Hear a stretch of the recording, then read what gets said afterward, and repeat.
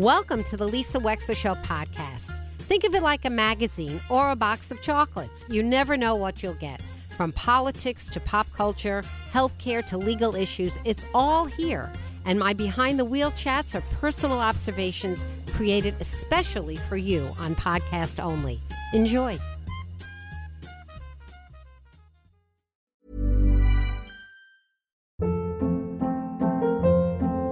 Hold up. What was that? Boring. No flavor. That was as bad as those leftovers you ate all week. Keke Palmer here, and it's time to say hello to something fresh and guilt-free. Hello Fresh. Jazz up dinner with pecan-crusted chicken or garlic butter shrimp scampi. Now that's music to my mouth. Hello Fresh. Let's get this dinner party started. Discover all the delicious possibilities at hellofresh.com.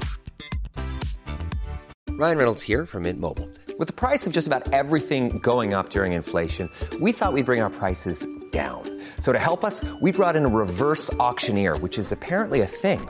Mint Mobile Unlimited Premium Wireless. How to get 30, 30, bit to get 30, bit to get 20, 20, 20, bit to get 20, 20, bit to get 15, 15, 15, 15, just $15 a month? Sold! Give it a try at mintmobile.com/switch. $45 up front for 3 months plus taxes and fees. Promo rate for new customers for limited time. Unlimited more than 40 gigabytes per month. Slows full terms at mintmobile.com. And welcome back to the Lisa Wexler Show.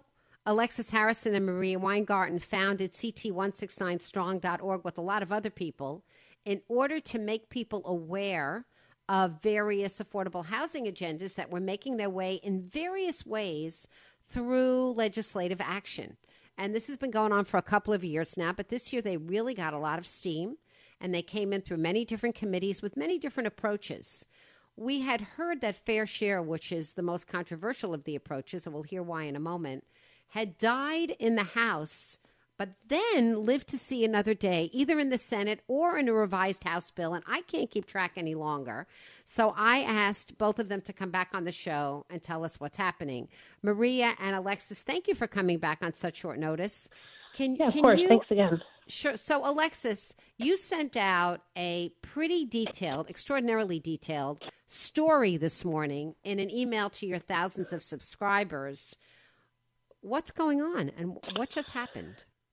Yeah, absolutely. So we'll go back to this past Friday morning. The Democrat leadership had a press conference where Majority Leader Rojas and Speaker Ritter said that Fair Share was being pulled from HB 6781, which was this larger omnibus housing bill. And Fair Share, as we've discussed before, would mandate all of our towns to build a certain amount of housing within the next 10 years. And if they didn't fulfill those mandates, they could be sued by outside parties, such as a developer. Again, we just thought it was just a very onerous and bad bill.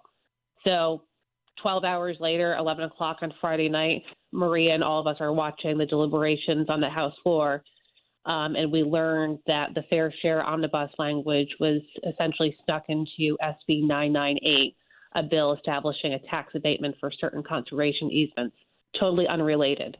Wow. So in other words, something that looks like it's pro-environmental, right? It looks like an incentive with a title of, great, let's encourage people to conserve land. That's where they stuck Fair Share. That's where they stuck Fair Share. And it really threw us for a loop because we were feeling very good and, happy that this was going to be put on hold for this session. But again, in the dark of night, when everybody was sleeping, this onerous bill was stuck in, and just felt very defeating after all the work that we've done to really shine light on really bad policy for Connecticut.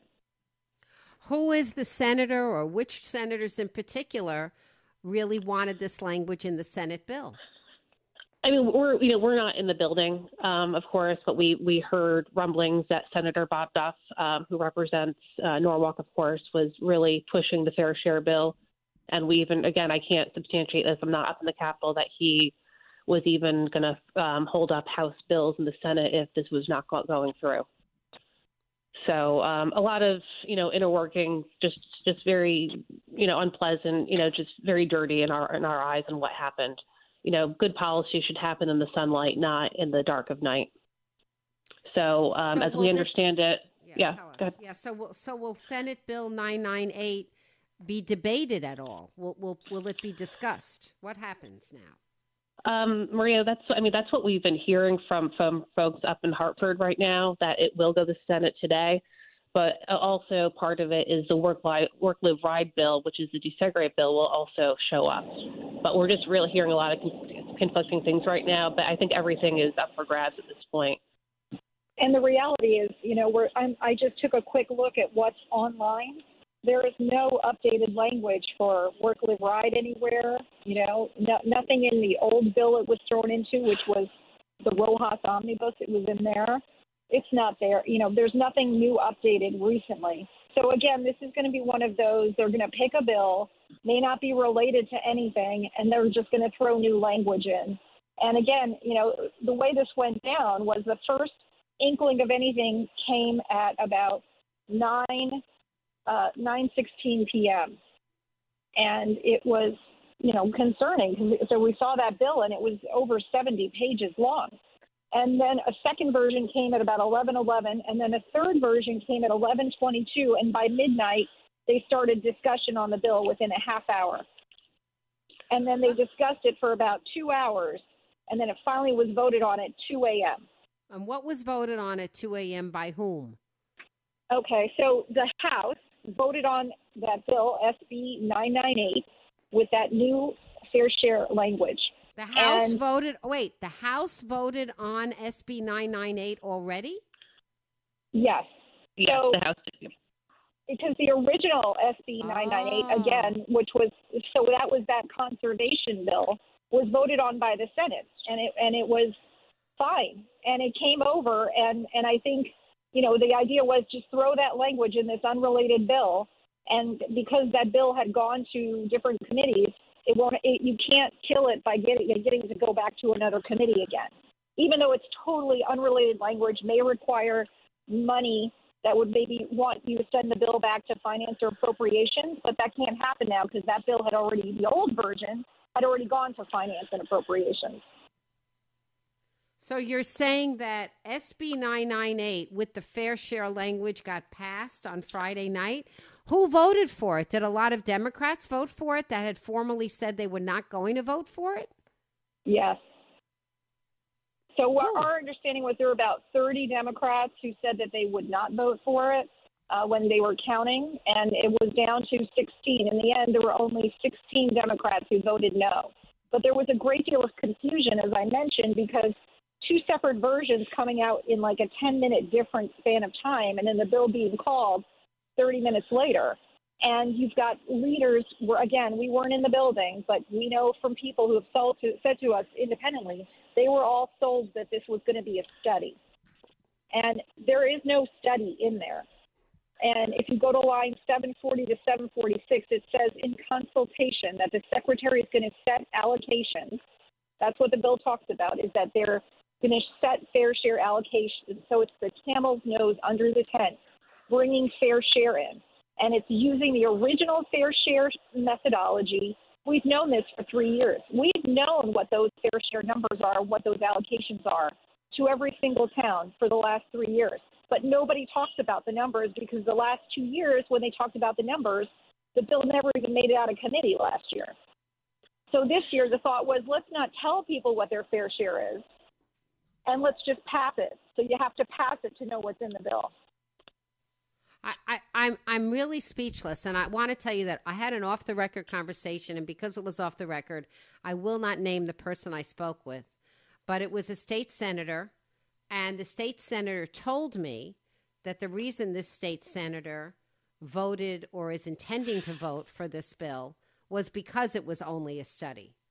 Yes, that was promoted, that way. Yes, That's wrong. Yeah. And it's wrong. So don't you think that we have an obligation to educate and inform these state senators? Because don't they have to re-vote on 998 since it now has two language, or is it done? Is it finished? No, it has to go back to the Senate. Okay. And again, what the bill reads is that by December 2024, the Secretary, in consultation with the Economic DECD, with secretaries and experts, we'll establish a methodology for fair share allocation. So That's not a study. there's no elected people in the process anymore. No. Elected people. No, and the problem is, too, there are no environmental people that we believe that would be part of this. You know, a proper study would be fine. It would be broad. It would be unbiased, and it would evaluate a number of things that we've been talking about. But this is one step closer to bringing fair share to Connecticut. And why did 14 Democrats say goodbye? What happened here? I mean, this is what we've heard, again, from people up in Hartford. We've heard that there were threats from leadership saying that you would no longer have your leadership role if you voted against us. Or to what Marie was just talking about, it's just a study. It's innocuous. It's fine. We've seen actually emails that were sent from the Democrat leadership to their caucus promoting it as a study and how they had to sell it. This is not good government. This is not good policy making. And everybody should be very upset. And again, we woke up Saturday morning and we've been watching all the deliberations all night, but just really speechless and just felt defeated. But we're working to educate people. We've been doing that all weekend. We've been calling people. But people are tired at the same time. I think you have to call all these state senators and tell them that they've been rooked. That's got to be what it is. Yeah. And we actually did hear that there were a number of people within the Democrat caucus who did feel like they were taken by their leadership, who were saying it's a study, it's fine. And again, once you set allocation, and we would say that those allocations, the way they're set, they don't consider anything. I guess if I could step back for a second, there are only 4 things they consider when they look at allocation, and that's your town's wealth, average income, your grand list, your poverty level, and how much multifamily you have. That's it. And so they set allocations. They'll say, okay, we've decided this is how much housing is needed in the state. This is how much housing we're going to give to each region. And then we're going to just dumb it down to all the regions from there to the municipalities. And they're going to be assigned this number. It doesn't consider how much housing you already have, how much density you have, what your sewer capacity is, whether you're a reservoir town that has 5 or 6 reservoirs that serves 90% of Bridgeport. It doesn't matter. They don't consider any of these factors in when they set these allocations. It's only based on affluence. So it's really frustrating because no one should buy into this allocation scheme. And it was literally pushed through in the middle of the night. And so this is sort of saying we've come to a bona fide allocation scheme, and now the next step will be, this is just phase 1, and then phase 2 will be, putting in all the different sticks that they will, like litigation, like all of the other things, and forced in an enforcement by deadlines. That's phase 2. Hey, I'm Ryan Reynolds. At Mint Mobile, we like to do the opposite of what Big Wireless does. They charge you a lot, we charge you a little. So naturally, when they announced they'd be raising their prices due to inflation, we decided to deflate our prices due to not hating you. That's right. We're cutting the price of Mint Unlimited from $30 a month to just $15 a month. Give it a try at mintmobile.com/switch. $45 up front for 3 months plus taxes and fees. Promo rate for new customers for limited time. Unlimited more than 40 gigabytes per month. Slows full terms at mintmobile.com. Ever catch yourself eating the same flavorless dinner 3 days in a row? Dreaming of something better? Well, HelloFresh is your guilt-free dream come true, baby. It's me, Keke Palmer. Let's wake up those taste buds with hot, juicy pecan-crusted chicken or garlic butter shrimp scampi. Hello Fresh.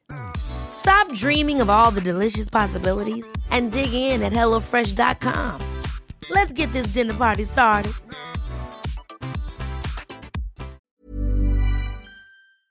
It's I just want to pull back a little bit because I was doing a little bit of data research over the weekend. The fundamental presumption is here, and I hear this from state senators, and I hear this incessantly from housing advocates, that Connecticut has an affordable housing problem.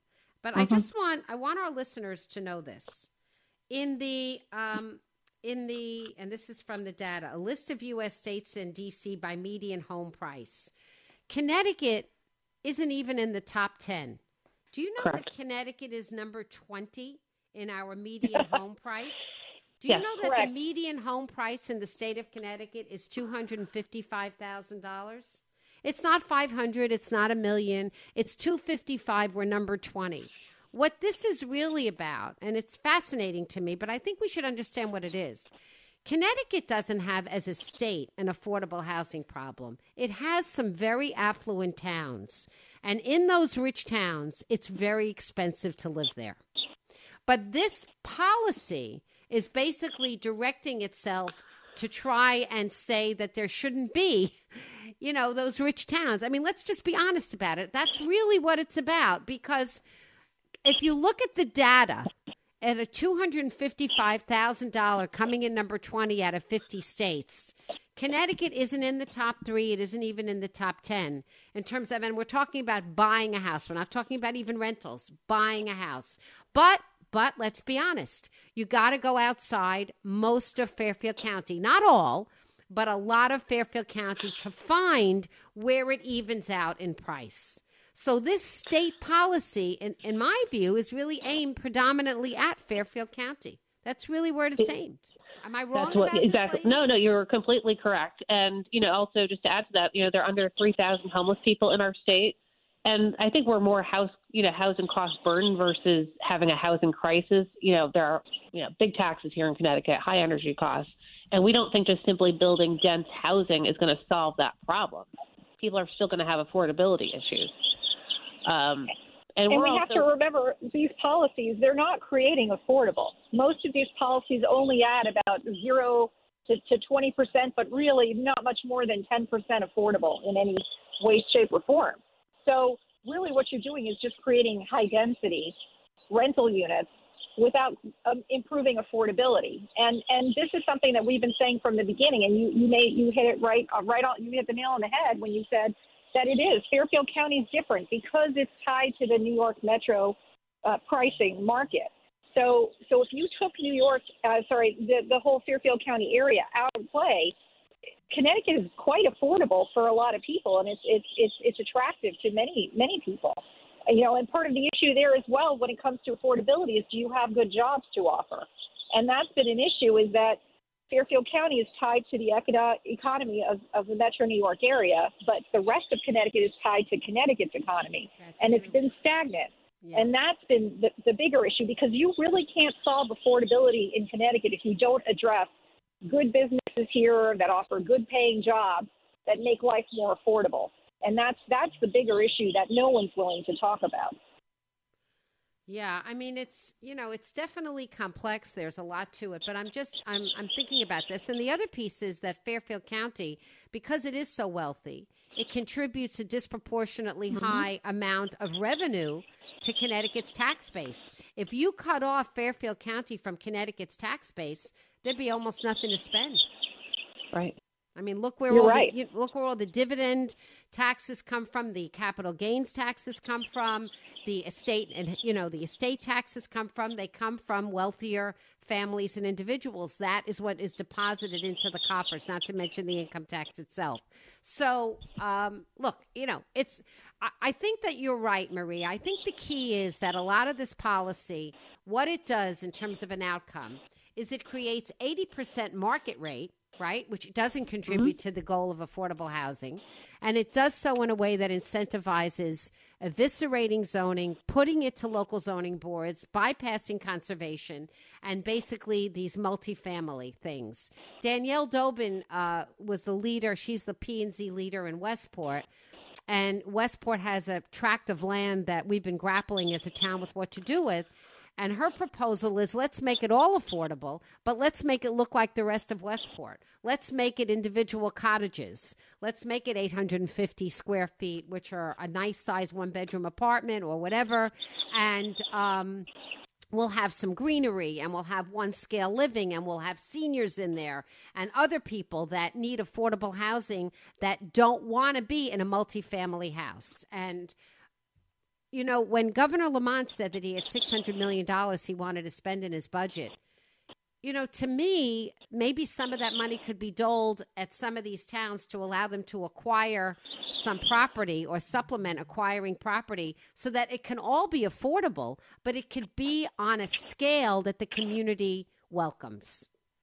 Right. And we've done that in Fairfield. We've had very similar developments, not for seniors, but for folks who need affordable housing, and they blend into the neighborhood. Exactly. And that's what's been missing from the conversation are these hyper-local concepts and factors that really need to go into planning for affordable housing. You know, different towns just have different ways of doing things and different constraints, as we've talked about. It can't just be coming from one group of people. It has to have everybody at the table. I mean, it's a broken record, but I just can't say it enough. Yeah. We need to reset this conversation, and we just have to really have something we have to do something that's positive that will help Connecticut forward. You know, pitting the cities against the towns, Fairfield County against the cities is just not, you know, a helpful way to go forward. And you think about the fact that really actually the opposite of what it really ends up doing is creating a scenario where towns will become responsible when developers decide to not step in. And then towns will be forced to build. And it won't be based on market demand. It won't be based on, you know, the unique factors that impact every single community. So you think about the amount of waste in terms of your land, you know, the waste of land and your natural resources and your financial resources when you're not coming up with a strategy that's really hyper local and reflects what's in the environment and what's really the demand is for and the need is for. And the best people to do that are the local boots on the ground, the local land use experts, and those are the ones that are being incredibly excluded from this entire conversation, and that's very frustrating. I just got an email from Diane Cece, which shows House of Representatives calendar today, substitute for House Bill number 6633, an act concerning a needs assessment and fair share plans for municipalities to increase affordable housing. So it got back to the House. There it is. You can consider that news. Yeah. So there it is. House Bill 6633 revives. The housing advocates are probably very joyful right now because they have not given up their fight. I got, you know, emails from them too last week, and they were very distressed to hear that their fair share didn't make it through, and it's now going to get another hearing. So if you care about this issue one way or another, now's your chance to write to your legislator. It's House Bill 6633, substitute, an act concerning a needs assessment and fair share plans. What day is today? Is today Monday, June 5th? It's Correct. been calendared, so it's going to be heard today. It's 3 days before the session ends. I mean, I don't know how anyone can do meaningful reform in such a short period of time. We'll look at it, Lisa. Alexis Harrison, CT169strong.org is your website where you attempt to keep people informed of what's going on. This is a moving situation. It's moving. Thank you very much, ladies, for joining us today. Thank you, Diane, for sending me that quick email. I'm Lisa Wexler. We're going to be right back with Lisa on the law. I have a couple of questions lined up. One concerns pet trusts. If you have a pet and you're concerned about what might happen to your pet after you're gone, stick around. 203-333-9422. We'll be talking about it. Planning for your next trip? Elevate your travel style with Quince. Quince has all the jet-setting essentials you'll want for your next getaway, like European linen, premium luggage options, buttery soft Italian leather bags, and so much more. And is all priced at 50 to 80% less than similar brands. Plus, Quince only works with factories that use safe and ethical manufacturing practices. Pack your bags with high-quality essentials you'll be wearing for vacations to come with Quince. Go to quince.com/pack for free shipping and 365-day returns. Hold up. What was that? Boring. No flavor. That was as bad as those leftovers you ate all week. Keke Palmer here, and it's time to say hello to something fresh and guilt-free. Hello Fresh. Jazz up dinner with pecan-crusted chicken or garlic butter shrimp scampi. Now that's music to my mouth. Hello Fresh. Let's get this dinner party started. Discover all the delicious possibilities at HelloFresh.com.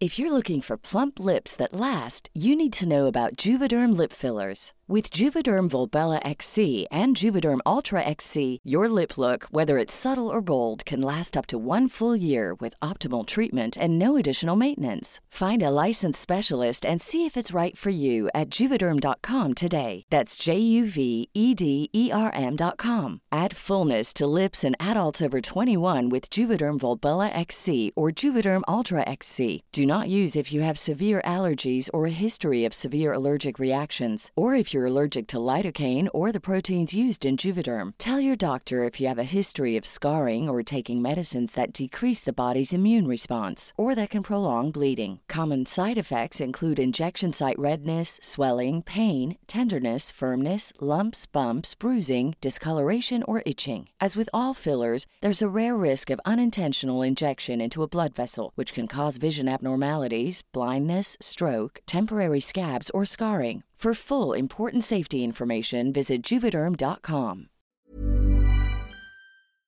Thank you for listening. If you liked what you heard, please share it with your friends. And as always, feel free to contact me at lisa@lisawexler.com.